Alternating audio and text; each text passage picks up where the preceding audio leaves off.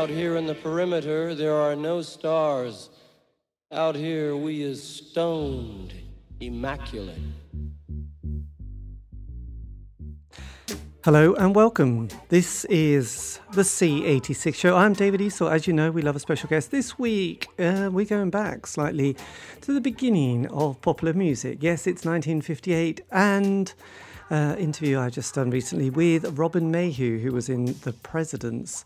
They became part of the In Crowd, and then he worked with people like Tucky Buzzard, and then, interestingly, toured with David Bowie through the Ziggy Stardust tour of 1972 to 73 and did hundreds of tours, dates in the UK, Japan and America, and then went on to work with such people as Lou Reed, David Essex, Russ Ballard, and also, yes, the Vibrators, and then interestingly the Passions in the 1980s. Them who did I'm in Love with a German film star, which we'll talk about in the interview, but I won't spoil everything because it's all going to be discussed very late, a bit later, well, literally in the next couple of minutes. But so yes, after several minutes of casual chat, trying to actually get either the landline to work or various other forms of communication, we settled on the mobile. And then I got to that point where I said, Robin, tell us about how the Presidents got together and started. And this was his response. Robin, take it away. Yeah, 1958. So we got together, and the drummer, Phil Cunliffe, his father worked in London somewhere, and he used to go to the Bermondsey Working Man's Club. And we got a gig before we'd even sort of really finished getting a set list, and we managed to scrape it all together, and went up to Bermondsey in East London and did our first gig. And Glyn Johns, who was a schoolmate of mine, who's now the legendary producer, did the Eagles, the Stones, bit of Get Back by the Beatles. He used to come with us like as a buddy to come along. And when he left school, he started working as a tape op in IBC Studios in London. And he used to invite us up there if we had a weekend free to have a go at recording. That's what we did. Yes. And it gradually developed from there. And our original singer left. He went into the RAF, the RAF, and our original lead guitarist left. He went up to Durham University, so I took over lead guitar, and we had a new singer, and we had a new drummer as well. It was quite transitory, all the members, but then we were doing a private family party, and we just did this song Candyman, and I just got into a different rhythm, and it just worked. And Glyn was there. He said, "Fuck me, let's record this." So we did, and he gave it to Decca, and Decca signed us immediately. We had a photo shoot and everything. It was amazing. And Decca played it to Brian Paul and the Tremolos, who were their top band of the day. And they loved it and also cut it. So we had to release ours as a B-side. Right. Which was very disappointing for us all. And the rhythm guitarist and singer left in disappointment. And I took over singing, and we went on from there. We did a follow-up. She said, yeah, I don't know if you've seen that video on YouTube. No, I haven't. But oh, well, there's a little story there, because the Stones, who we were good friends with, and we let them play at our club in Sutton, the Red Lion, Ian Stewart, who was like the sixth Stone, one of the founding members, but he wasn't part of the band that toured. He begged us to let the Stones come about the Red Line, and loved our version of this song. She said, yeah. And we recorded it, and Decca got it. We never heard a thing. And then the Stones released their Out of Heads album, and what's on it? She said, yeah. So that was, so we never heard anything until 2018, when I got an email from Los Angeles saying they'd found the acetate, and it was released that June. So I got the band together with a total age older than the Rolling Stones, and we put the video together of She Said Yeah on YouTube. Blimey, that's an amazing... That's a very brief history, David. I know, but what a history. I know you'd have to be one music slight nerd to know that story, but that is still quite some story, isn't it? As they say. Old Tony Blackburn on Sounds of the 60s, he played She Said Yeah and told the story, which he had heard. And also before that, Brian Matthew, the late Brian Matthew, who used to do Sounds of the 60s on a Saturday morning, told the story about Candyman. So there's a bit of fame there, but we never made it. Well, it's a tricky one. So because you started, it was 58 you started, so obviously... My God, the Beatles were still in nappies virtually, wasn't it? And then, obviously, the band went until the mid-60s. I mean, what I've noticed with a lot of bands that I spoke to and interviewed, they have a 5-year narrative, and this is often in the 80s where, they'd get together for 12 months, they make a sound. At that stage, John Peel would give them a play, and then there would be a session, with Dale Griffith probably producing it, and then they'd get the first album, things going well. The second album, that's when things weren't going so well. And if anybody ever toured America, they would be, it would be a bit of a disaster. So you sort of had a very similar time. By the mid-60s, that's when the band finished, wasn't it? Yeah, 65, yeah. Yeah, after we recorded She Said Yeah, and we'd never heard a thing from Decca, we were very dispirited. We just said, that's the point. Yeah, if we'd written our own stuff, David, we would have, it would have been different. I've written songs now in my 80s. If I'd written them then, I probably wouldn't be here, Yes. But there we go. I know. But if you like, I'll send you. I made an album CD called Shallow and Deeper with some of my songs on. I'll send it to you if you like, if you give us an address. Oh, I will. This is brilliant, actually.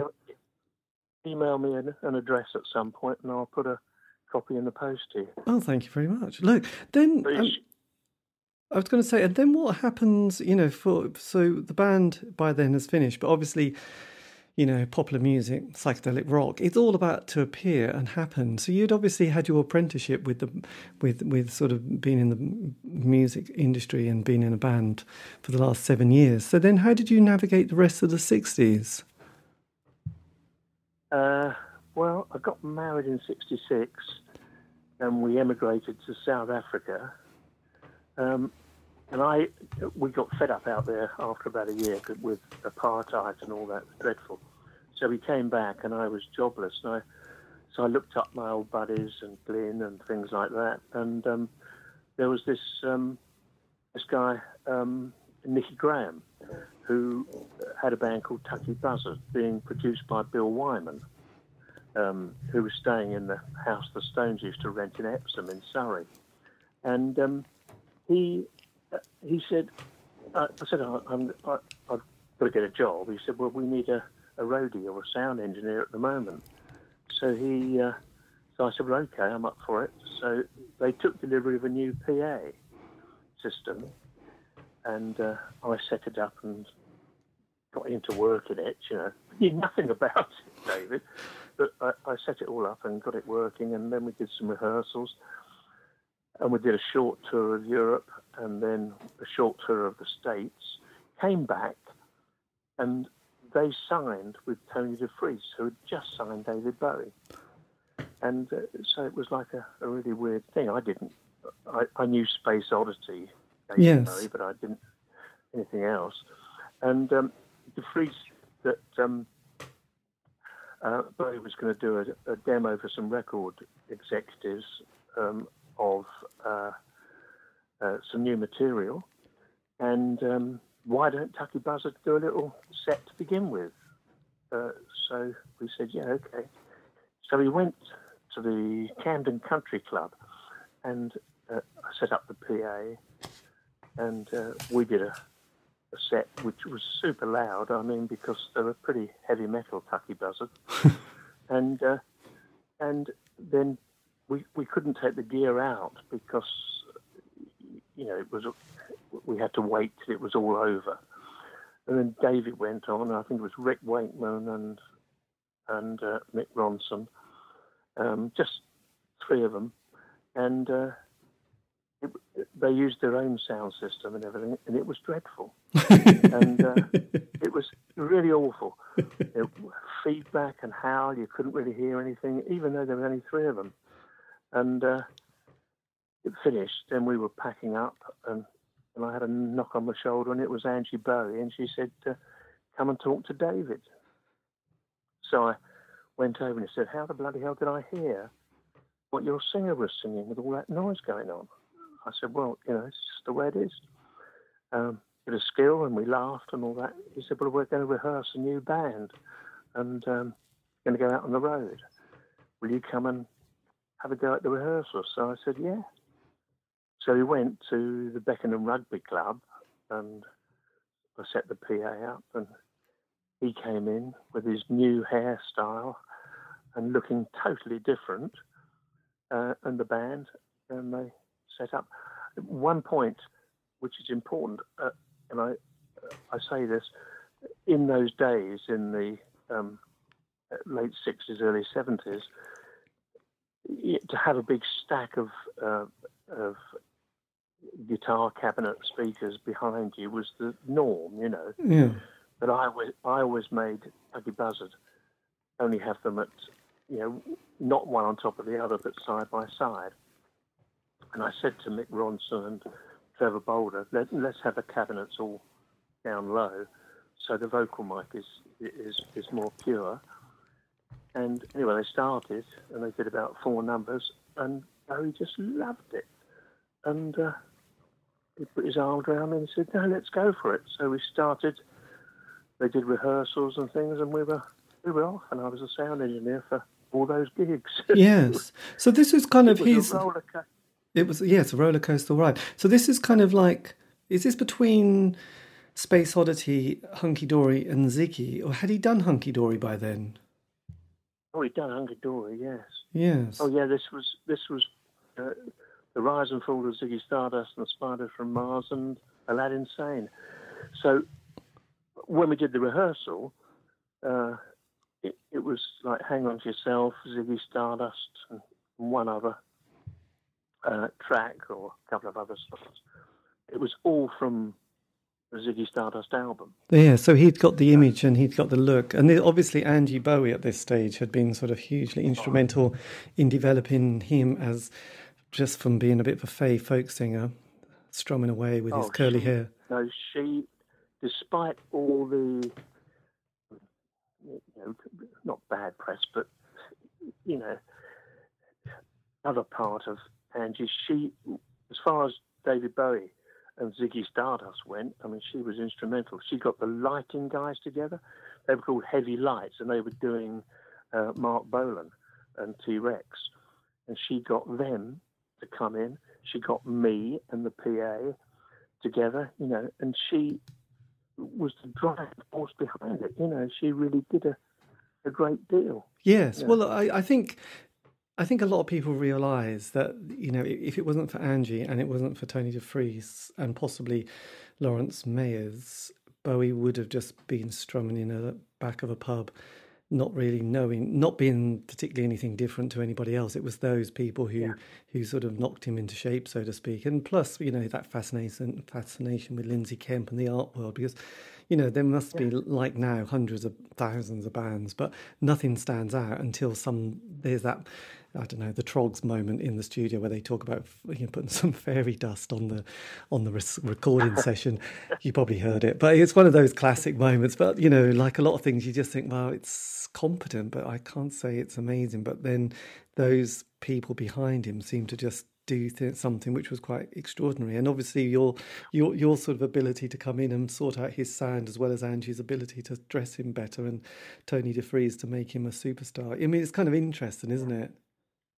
It was absolutely. And David, when we were on tours, I mean, we never toured Europe, but Japan, America, the UK, those tours, the camaraderie, the sort of social part of it between the band, the crew, the management, and all the rest of it, it was all striving for this thing, and it was a wonderful thing for me. I saw a man, David Bowie, achieve his ambition. It was, you could see him day after day, just like eyes popping out of his head, with excitement, the way it was going. What's happening? It's just amazing. Yeah. We started off the first gig, the Toby Jack in Tolworth, pub with about 15 people there, and then a couple of universities, the Evesham Hall in Epsom, these little rooms, and then onto venues, and it was just amazing how it developed. Yes, to me, it was. Because that tour, because I just realised this is the 72 tour that starts, Toby Jug, and then it goes to the London Imperial College, then Brighton. You basically, for sort of the whole year, from sort of January right through to, actually there is the whole year, because you do the first 9 months in the UK, then the next 3 months in the USA, and that's kind of, there's hardly a day off. But also, and this is kind of something that I found quite interesting, when you did play Norwich, you did 2 nights you did 2 shows that one evening. So it was a pretty relentless tour, wasn't it? Oh, tell me about it, yeah. Oh, it was. It was absolutely flat out, but there was no bad feeling whatsoever. It was all, here we go. It was a wonderful experience, and certainly something which will live with me forever. It was just an amazing, experience to be on. Yeah, I mean, there was literally, I've got the set, not the set list, I've got the kind of tour schedule here. I mean, that's absolutely phenomenal. I mean, you would have killed most bands nowadays, wouldn't you? So how did you manage to keep that going for such an intense, I mean, because then you go into 73, right through up to sort of October. Well, not quite October. No. Well, there's a gap, isn't there? July. Yeah, July we finished, didn't we? July. You finished at Hammersmith in July. Then you come back and do the Marquee. We did the 1980 floor show, yeah. Yeah. Oh, well, you did the whole lot. My God. So during that time, I mean, there was the recording, not the recording, but there was the writing process of doing Aladdin Sane as well. So how did, you said there was amazing camaraderie in that time. I mean, it must have had amazing stamina and professionalism to keep that going without any complete casualty. So did you, I mean, and this is kind of, you're pioneers at this stage in the world of rock and roll, aren't you? It hasn't been done for that many years. I mean, 10 years before that was 1963 or 62. I mean, that you had to learn pretty quickly to get all that gear and all that sort of routine together and to keep the show on the road. Yeah, absolutely. Yeah, it was amazing. And I mean, things like, the track Gene Genie. Yes. I mean, that was on a Greyhound bus, Willie Palin, the late Willie Palin, who was my sidekick for the sound system. He was playing guitar with David at the front, dun, dun, dun, dun, dun, dun, dun, dun. And so the song developed, and we got to New York and record it, sort of making it up. It was just crazy. Yeah, and it's at the same time, I mean, it's kind of well documented because obviously during that time, by the end, David decides to say, that this is the last gig we'll ever do. I mean, did you get a feeling, did you at the time or retrospectively could see that was happening, or was it a real surprise to you, or did you think something has changed during that tour?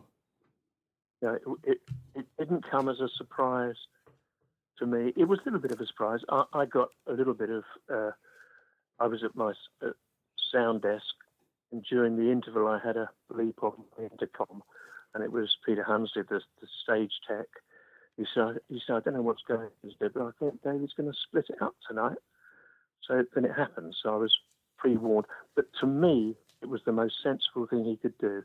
He couldn't go walking around in that outfit anymore. We'd done it. I mean, we'd saturated that, and here he was on a springboard, ready to go in another direction now. And it didn't bother me because, I had all the equipment and all the rest of it. I'd built up equipment and added stuff to the original PA system we had, bought it all, and set up ground control, my own PA company, and went on with Mott the Hoople and Lou Reed, and off we went, Yes. So there was no...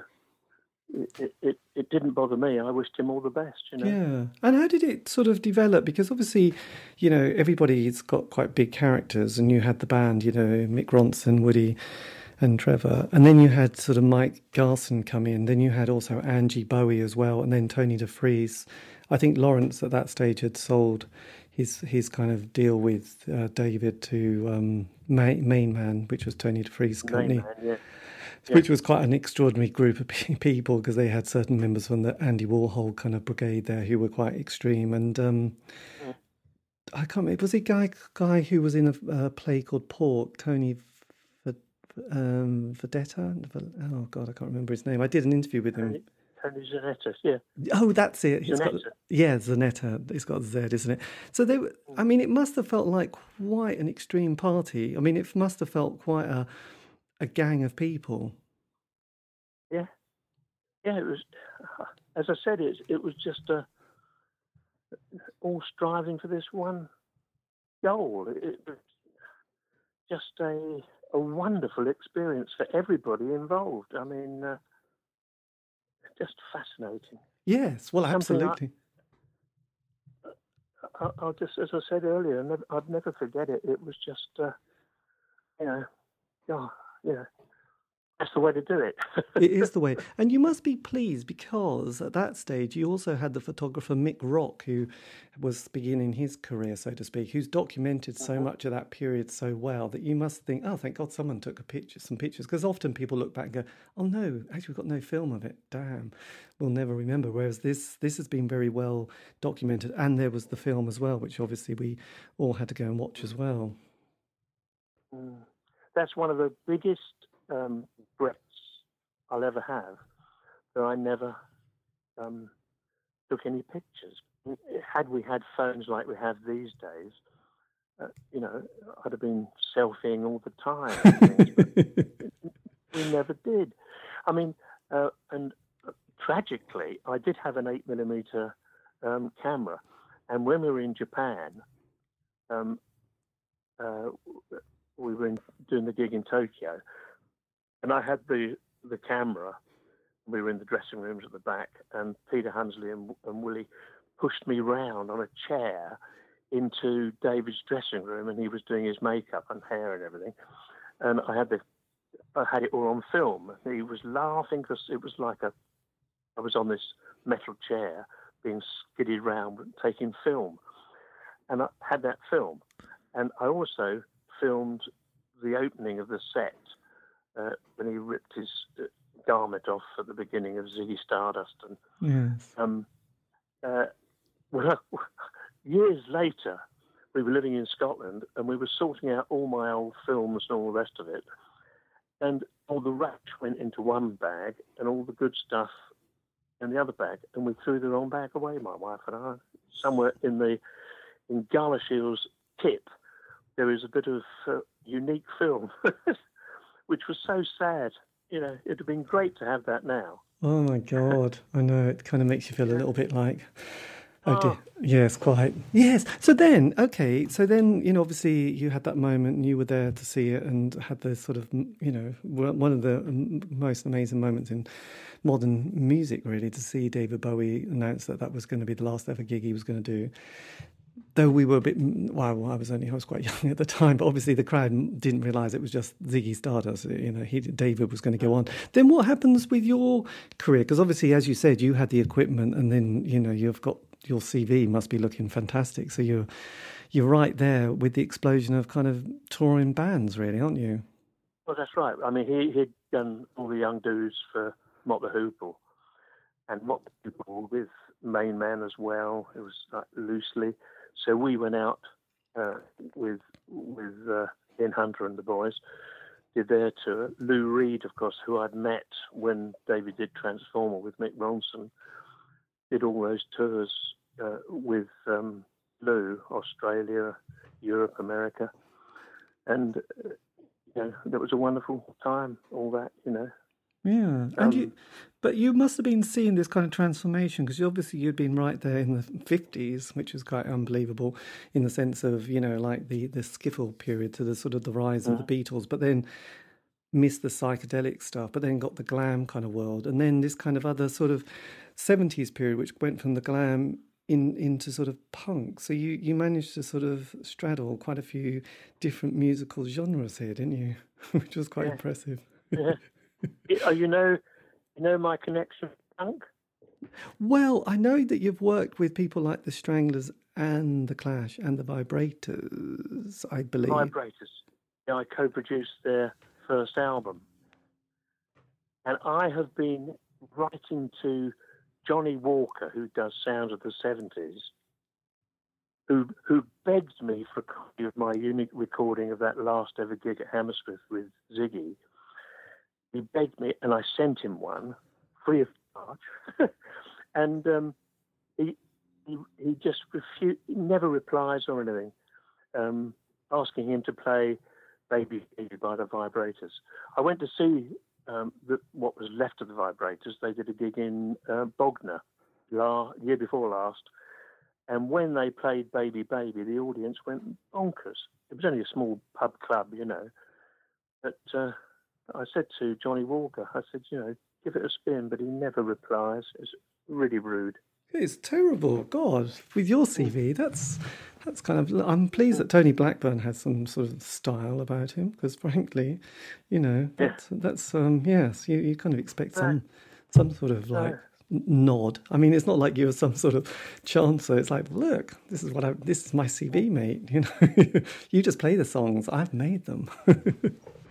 So have you got a copy of the Fall of Ziggy Stardust and the Spiders from Mars? The album? No, my recording. No. Would you like one of those? Oh my God! Yes, I mean absolutely. Like slightly speechless. Can you send me your address? I'll send you my Shallow and Deeper album and a copy of the recording made from my sound desk. Wow. It is unique. I mean, the comments on my website are amazing about it. The sound. Yes. Takes you through the whole show, including the Jeff Beck spell and all the rest of it. Blimey. Well, yes. I mean, that would make 2021. I always give it a mention when we're on the radio. I might get some orders. Yes, well, absolutely. No, God, I mean, well, to be honest, David Bowie was, the first single was Bowie, the first album, and so he was kind of my first love, and then thus you kind of keep with that. And luckily, I mean, it could have been Gary Glitter, let's face it, I was that age. But it was Bowie, and it was like, oh, wow, that's kind of a great kind of mental role model. Because I was talking to somebody the other day about Bowie saying, well, the thing is, if he mentioned something like an artist, a book, another recording art, musician, you would go and listen to it because it was, like you thought, oh, it was like an education, let's face it. So, he was very special. So it was your sort of experience of working with him. Obviously, as you said, with Tucky Buzzard and that kind of the tap on the shoulder with Angie helped produce what he became, because I've done interviews with people who worked with him in the 60s, like the drummer from, is it John Lancaster, who was in one of those bands. And, when you listen to David's work in the 60s, it was not going to challenge many other bands, was it really? Definitely not, no. It wasn't. It wasn't. It just was a complete opening of a book, the Ziggy Stardust era. Yes. It just and it was just, like a God-given thing. I'm not saying I'm a genius, but the mix that I got, the way the sound came over because of the theatrical side of things, and they were able to hear them. And we didn't have in those days. There were no onstage monitors to begin with. When we started touring, David would come, be able to walk forward and hear what was going on. It's difficult to explain, but gradually there were onstage monitors and this sort of thing, so it came together. But foldback and all that wasn't really happening then, right at the beginning, Yes, absolutely. So it was a strange. It was this wonderful chemistry between us all,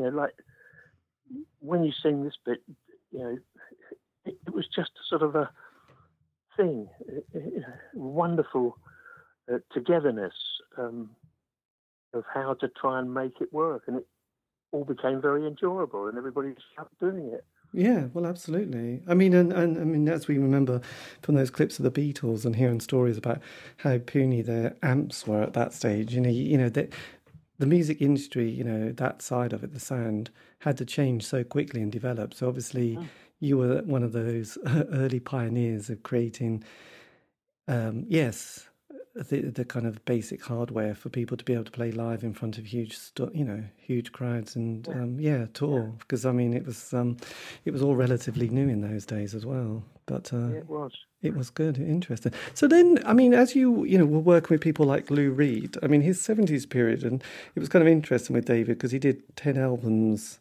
in 10 years and produced or helped produce Transformer and Iggy Pop, and Relocated, did loads of tours.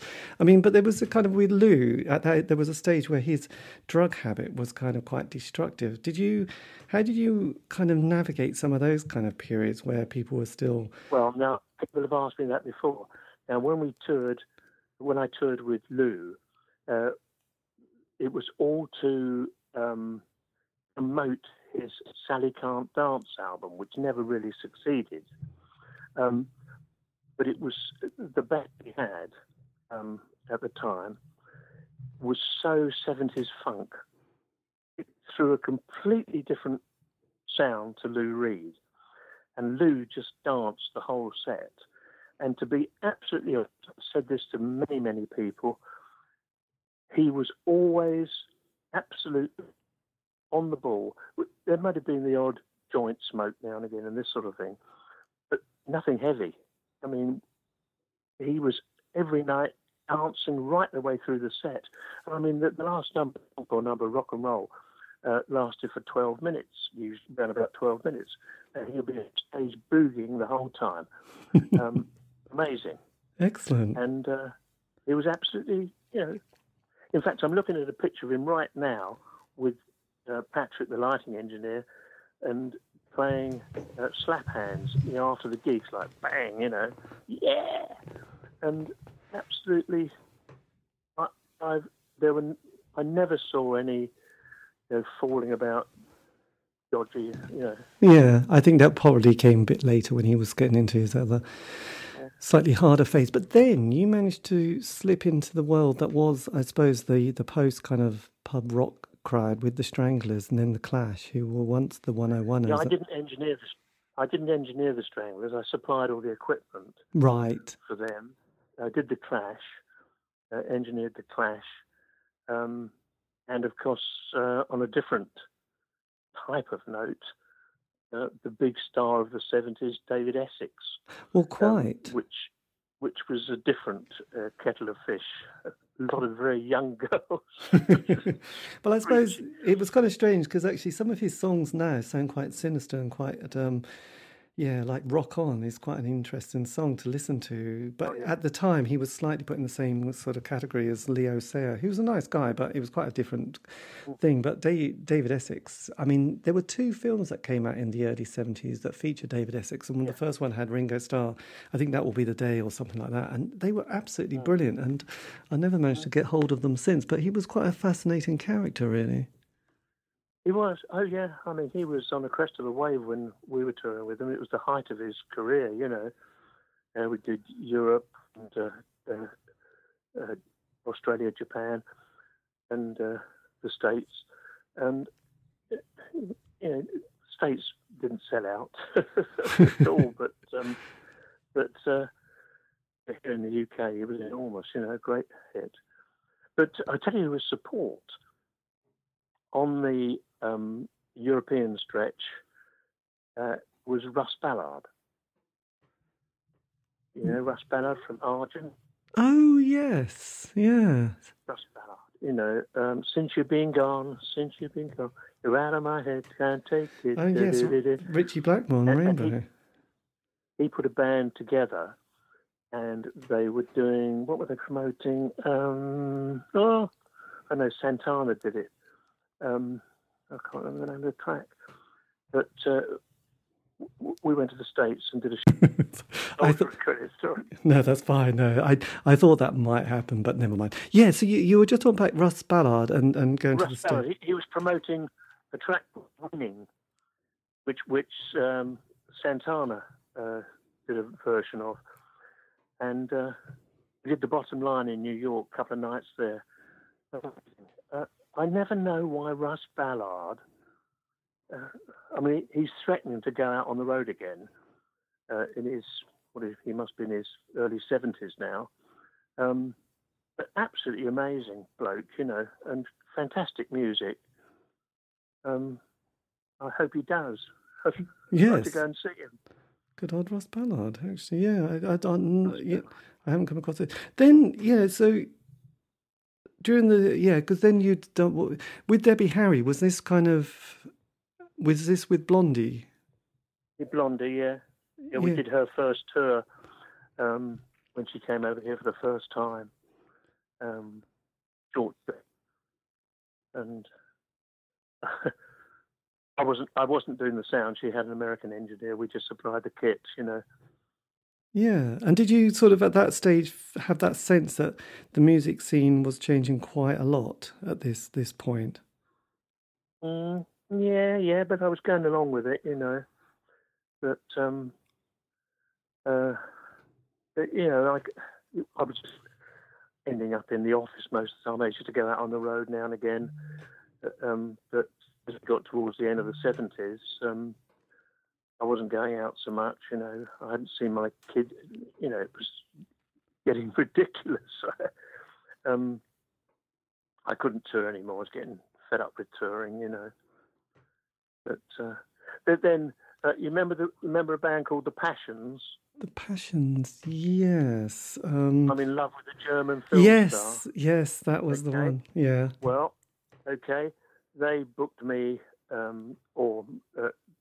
they hired equipment and my crew to go out on tour of Europe to promote I'm in Love with the German Film Star and their album. And they were in Italy, and they were in a theatre. They're setting up in a theatre, and it caught fire, and the whole lot got burnt. All my equipment, everything, and it was a disaster. And then they'd never insured it, which was the deal. That the artist always management insured the gear while they were touring with it, and they hadn't, and they were penniless. So I got nothing, and that was that. So I knocked it on the head and said, "That's it," Blimey, that's a bit of a shock. You must hate that. It was. That must have I tried. Hello? Yes, I said you must. Yes, you must wonder. How much money was that, by the way? Well, in old money back then, so 1970. 79, 78, 79, probably about, 12,000 quid's worth. So in today's money, probably 60,000, 70,000, something like that. Yes. Of equipment. That's quite heartbreaking, isn't it? Yeah, it was. And they hadn't insured it. And the only thing I got back was the mixer. Yeah. That wasn't much good without the rest of it. No, blimey. Jeezy crazy. I just remember that story about Fire on the Water by Deep Purple, which luckily, I don't know, I think it was just a fire on the water, well, somewhere, but it didn't actually seem to burn anyone's equipment down. But that was a bit of a different. So was that a moment that you thought, right, I'm going to walk away from the music industry, even though, because you'd been in it for well over 2 decades, which is quite a long period of time. And yeah. And this is when you went up to Scotland. Yes. My wife and I bought a guest house and went to Scotland, took the kids up with us. One was still at school and the other one got a job up there, and we stayed up there for, 10 years and then came back down south. And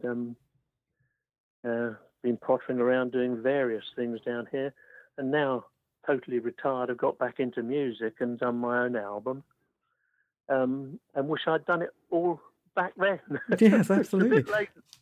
And just a bit late now. Yeah, absolutely. But just to say, the hotel you bought was the one that was featured on Fawlty Towers. So it's just. So was that one that you just thought? No, it wasn't.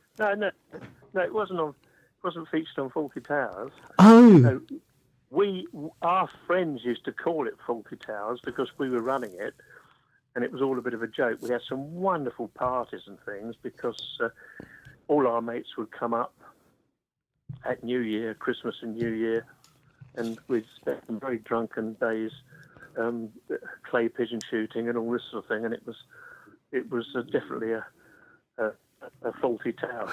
Oh right! I just saw this photograph and I thought, God, that really is the place. But then it's okay. You just refer to it as Fawlty Towers. But then because I've once or twice used to watch the Hotel Inspector. When I was a bit bored, and people who run hotels found it much harder than they expected. Did you feel like you went from the music industry pretty tough to the hotel industry? Actually, that makes the music industry seem quite straight. Yeah.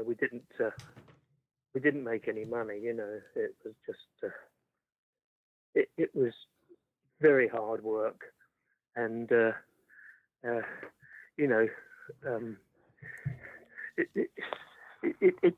just didn't pay. I mean, our whole idea was we'd work like stink through the summer and go and spend the winter in Cape Town, where my mother and sister and her husband were living, where Marty and I, my wife, had emigrated to when we first got married. But it never worked out that way. We just found we had to sit tight all winter and just had our mates up from south for fun parties, Yes. That's amazing. And did you, just kind of, I know I mentioned him before, but when, there was that exhibition at the V&A, David Bowie Is, did you go along to that to have a sort of a look at that? Or there was another one at the V&A about, So You Want a Revolution. And because I suppose you were so much part of those stories, I just wondered if you'd also sort of engaged and thought, I'll have a look at this. No, I didn't. I didn't do that, no. I'd left it, I'd rather just have the memories. Yes, no, it was just the fact that you'd sort of, had played such a part of it. So that means that now, even though you're in your 80s, you're still making music. Yeah. I tell you what, when I you send me your address, I'll send you a track that I'm working on at the moment. Fantastic. This is what a track I wrote in 1989 when I was in Scotland, and I've reworked it. I dug it out during lockdown last year and thought, I don't know, this sounds quite interesting.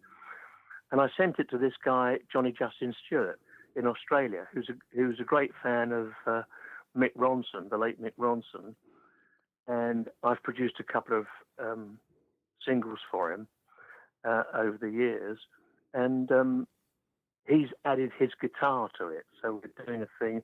I'm hoping to make a video as soon as we come out of lockdown. You have to see if you can spot the word COVID. Yes. Keeps it, yeah. It's called Crises. I've got you. It's good. It's good. And I was going to say, you've had a few reunions with the original band, The Presidents. Has that sort of felt quite enjoyable to sort of be able to process some of what happened? The video I did of She Said Yeah, that was fantastic because Martin, the guitarist, was over on holiday from Australia when we found it had been released. So I got all the original band back together. Sadly, our bass player died in February 2020, last year. He passed away, but it's there for his grandchildren to see, and they love it, you know. Yeah, absolutely. Fantastic. I mean, if you were able to say, or could have given your sort of 18-year-old self sort of a few words of wisdom, I just wondered what you would have said to them, because obviously you've got this amazing sort of history of music, and it's been part of your life for decades now. I mean, I just wondered if there was any kind of particular thing that you'd have thought, yeah, definitely do that, not sure, or just, you know, focus on this or that. I just wondered what that would be. Oh, looking back, I would say, you know, just think about the simple things and try and write your own song. You know, but today's music, David, I sound like a real old boy, but I really have to agree with so many of these videos you see on YouTube where it's saying that modern music is so much rubbish. It's all the same, and the algorithms are all the same, the rhythms are the same, it's all done. If I was talking to somebody young who wanted to get into music, I'd say think about emotions, think about that, and try to make a song up that makes sense, you know. Yes, absolutely. And with your, you know, with that crew that you had, which has got that amazing photograph of you, George Underwood, you know, Peter and Bob. Oh, yeah. Do you still, I mean, do you have any of those, do you still have connections with that crew from that period? George Underwood, we email now and again. Peter Hunsley has, I think, moved to the States now. We were communicating, but he was he'd become very strange, shall we say. And dear old Bob C passed away a few years ago from C Factor Lighting. So, you know, that was taken mad day. We all went out to a riding school and we all jumped on horses and went galloping. It was mad. My God, that could have been risky. But anyway, you survived it, which is good. Well, I have to say, your stories of David, Angie and Tony, they're just amazing. And that period, because like I said, I mean, those tours in that particular period were just quite extraordinary, weren't they? I mean, they were quite relentless and amazing. I know. And playing two shows, like I said, not David, I think he might have played in the 60s with one of those bands, you know, the many bands he had during that period, but he only played as himself in Norwich once, but that was 2 nights. And he stayed at a place, a hotel just on the sort of edge of Norwich. So, yeah, that must have been quite amazing seeing. Is Hull in Norwich? Is where? Hull? No. That's on the other side, isn't it? Yeah. A bit further north. It is on the northeast coast. It was. We're just kind of like that bump that sticks out towards the continent. Yes, I know where you are. But I thought, Hull was just up there, isn't it? No, I think it's a bit. Yeah, no, it's a bit more north. But it's just quite an extraordinary. I just thinking, you know, being able to sort of pull the band together for 2 shows on the same evening would have just probably finished most people off, especially because this is at the end of that very long 2-year period as well. So and you did play, actually, I did just have a look. You did play a lot of 2 shows on the same evening as well. Oh, yeah, on the inside cover, when you get the CD, if you open the cover, you can see the whole, well, you've probably got the tour schedule there, but I've written it all down, so you can see the whole thing. Yes. And, but you'd gone from Edinburgh to Norwich to Romford to Brighton to Lewisham. Yeah, I mean, it was quite rock and roll, wasn't it? Oh, blimey, I know.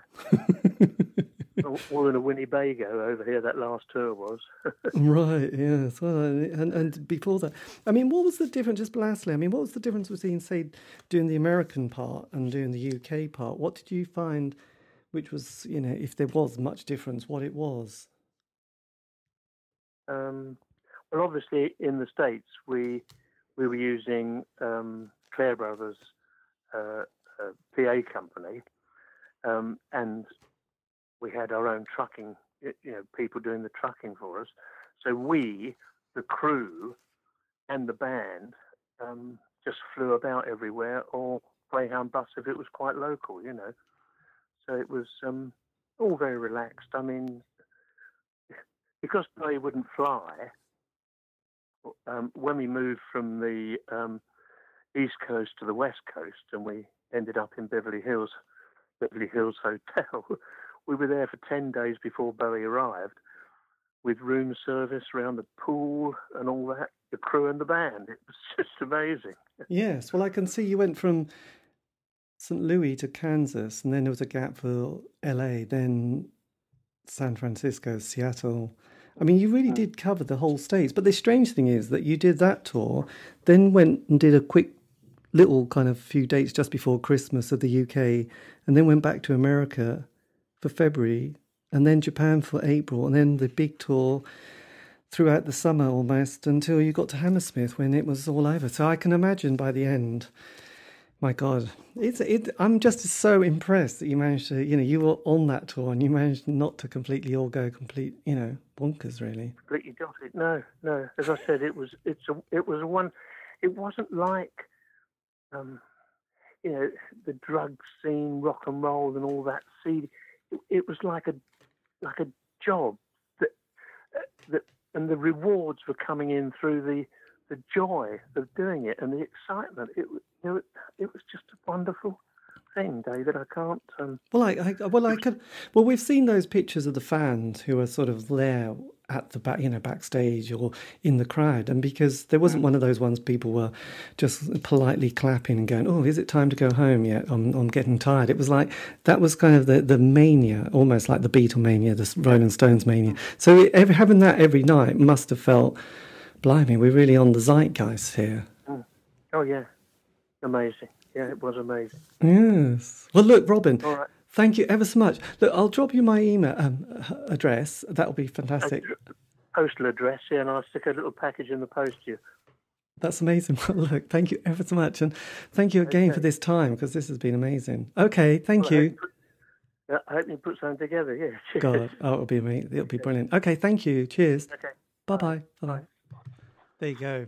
That is the end of the interview. That's how you finish an interview with great, swift gusto, or just fumbling. I prefer the fumbling bit. I love to leave those bits in. Anyway, look, that's a bit boring, isn't it? That was the amazing Robin Mayhew talk about his life in music from the late 50s right through into the 80s. Fantastic. And also making music now. So a massive thank you to Robin for giving me the interview, and so much appreciated. This has been David Eastaugh, the C86 Show. If you want to contact me for some random reason, you can on Facebook, Twitter, Instagram, just do C86 Show. Keep it positive. And also, I've done lots of interviews over the last few years. You'll find those all archived in Spotify land. Yes, indeed, iTunes and Podbean. C86 Show. There are lots of people from the Bowie period as well who'd worked with him, featuring people like Earl Slick, Mike Garson, Woody Woodmansey, and yes, many more, but I won't bore you now. Oh, George Underwood. See, I am boring you. Anyway, look, I've got to go, and so have you. Have a great week. Stay safe.